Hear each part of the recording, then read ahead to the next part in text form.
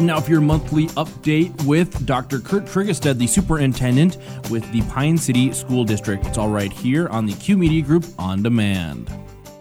All right, do you want to take me through the March 8th meeting that you had this week? Sure. So we, as usual, met in the boardroom. There's a recording of the meeting that's available on our website. So this month, Chair Leibel was unable to be at the meeting, so Lisa Noss-Tolson, Dr. Noss-Tolson, was the presiding officer. So you hear a different voice on the recording if you go to it.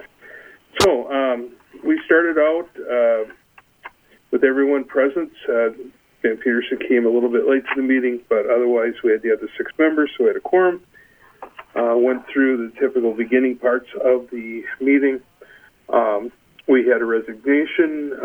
Milo Allen was one of our teachers that, actually, I don't believe it's a secret about it, is going to the academy to become a state patrolman. So wish him well. And then we had a number of employment moves, mostly due to long-term substitutes for medical situations going on at the district. Nothing too unusual about that. So that was kind of the extent of the consent agenda. We did have some donations that were accepted. I want to thank the Pine City Arts Council, who provided us multiple oak art display stands that can be used in many different ways, both here at the high school and at the ALC. So we thank them very much for that. We also had Dr. Brooke Weiner, who's an ophthalmologist, provided us vision discrepancy simulation glasses for our early childhood program. And they're used when our youngest learners are checked for vision, and it finds out that they have a discrepancy in their vision. The parents could put on these glasses and actually experience the vision that their child has. And so it's a great tool for helping parents understand where kids are coming from. So we very much appreciate that donation. And then the Leibel family provided some books for our early childhood program. So we want to thank everybody for their donations. So we went on from that. Twice a year we have approval of lane changes for our certified staff. It's a part of their master contract that as they acquire more schooling, that they move across the salary schedule, and there are very specific rules about what courses they can take and what level. They have to be graduate level courses.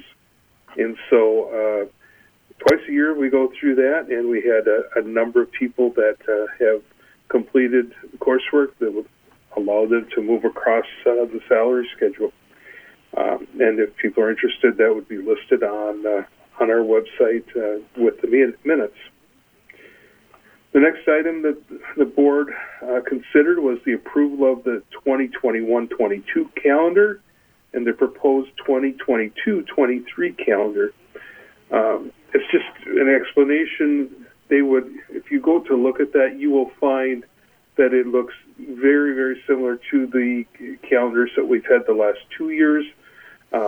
We think it's important to do 2 years at a time because we know some families plan way ahead in terms of vacations and other activities. And so we try to get the last day of school, the major breaks, etc., built in there. So the board did approve both calendars, and if they're not up already, they will be on our website very soon. But as I said, they're very similar to what has been passed in years past. Gotcha. Next item was the board, as we've been talking about for several months now, finally got to the point where the board approved the purchase of 1035 Main Street South in Pine City. That is the former Chris's Foods building. As you remember, Joe, this has been a project that Hinckley Finlayson Schools and East Central Schools and Pine City have been working on. It's will be the new home for the Vision program, which currently is in that little strip mall, the former Copen's drugstore on Main Street. That building is not going to be available to us starting July 1st. So we were able to rent the former Fairview Clinic area for a year. And so Vision will be moving there in the summer and starting with kids there in the fall. And in the meantime, we will be remodeling the Chris's Foods building for that program, and they will move there sometime after January 1st of 22. Mm-hmm. So we're really excited about it. The purchase agreement, if people are interested, is on will be in the minutes. It's not a secret anymore. We are the district, the three districts negotiated a price of $710,000 for the property, and the purchase agreement will be closed, or the sale will be closed by the end of March. Just to remind everybody that it is that cost is divided by the three districts, and we've advertised the tax impact. It's minimal, a little over $1 a month on a $100,000 home, and so we believe it's good use of the money. We were renting and spending a pretty fair chunk of change on the area that we had before. So it's not going to be that big of a change for folks. It's going to be a great change for the kids that need that program. So we're excited. The situation, it's a little complicated, and I'm just going to spend a minute talking about it. Pine City has to be the district of ownership at the purchase point, because that facility and that building are located in our district. Okay. And then there's a couple of things we'll talk about in a second that happened at the board meeting that explains how it's the responsibility for it is broken out among the three districts. But so we had to do that.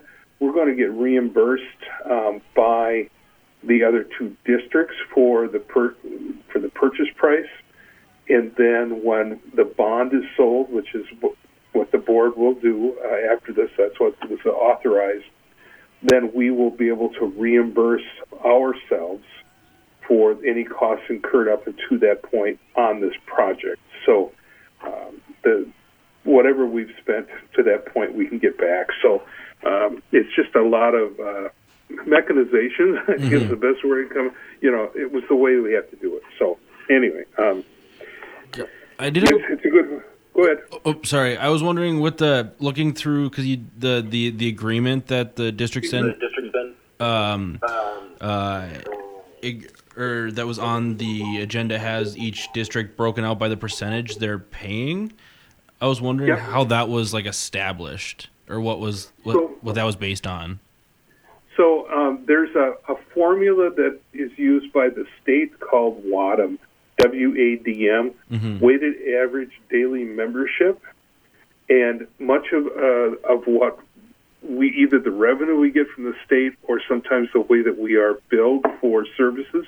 In this case, SCRED, when we work with them, when they provide services to all the districts, those services are broke out by how many weighted average daily membership students you have. So the numbers that you see in the purchase agreement and in the MOU are reflective of the 2019 WADMs for each district. Gotcha. So it's based on how many students you have, basically, is the simple and short way to say it. But they use that formula to develop it. Does that make sense? Yeah. I was just wondering how that was figured out. And then I had the other question. I don't know if you said they hope to be, in the building for Vision by January of 2022. Is there going to be, then obviously you're going to have to go through the process of going to find contractors to remodel that building, or do you already have kind of that in motion? Well, we're working with a company called ICS, who works with many, many school districts around the state. And we will have to go through a bid process, and we would encourage our local contractors to get involved, to watch for the opportunity to bid on the work that's going to happen there. So Because it's at that level, it's to you and me, that $4 million is a lot of money, and it is a lot of money. Mm-hmm. So at that level, we have to go through the formal bid process, and that information will be coming out probably sometime before the end of May would be my guess. Well, that's all. Oh, you said the $4 million because that in the agenda it talks about the no more than it was like $4 million and some. 4.225, I think, is what it was. Yeah. So there are some costs involved with purchase or selling the bond. That is the maximum number that it will be. Yeah. We anticipate that it's going to be closer to $4 million. So it gives us the little wiggle room, but I can assure you and everybody else that we will spend no more than we have to get this done. It needs to be utilitarian, meet our needs, but it's not going to be fancy. Gotcha. That way. Awesome. That's all the questions I had on the building. What else were talked about during the meeting? Sure. Let me look kind of here. Oh, the other thing, just so people understand, there was a memorandum of understanding, or for short, an MOA, between the three districts. And the best way to describe that, it simply memorializes the relationship that we have, how the costs are split, who's paying for what, and how we're all going to be reimbursed after the bond. So it's the way to put that down on paper so that there's no confusion about it. So, and I should also mention that the East Central and Hinkley-Finlayson boards, as well as Pine City, have now accepted and approved the purchase agreement as well as the MOA. So we are ready to move forward on it. Gotcha. Everybody's ready to go. And then the last action item of the night was both happy and sad. We're happy that Deb Wagner is going to retire. Happy for her and her family. Sad for us.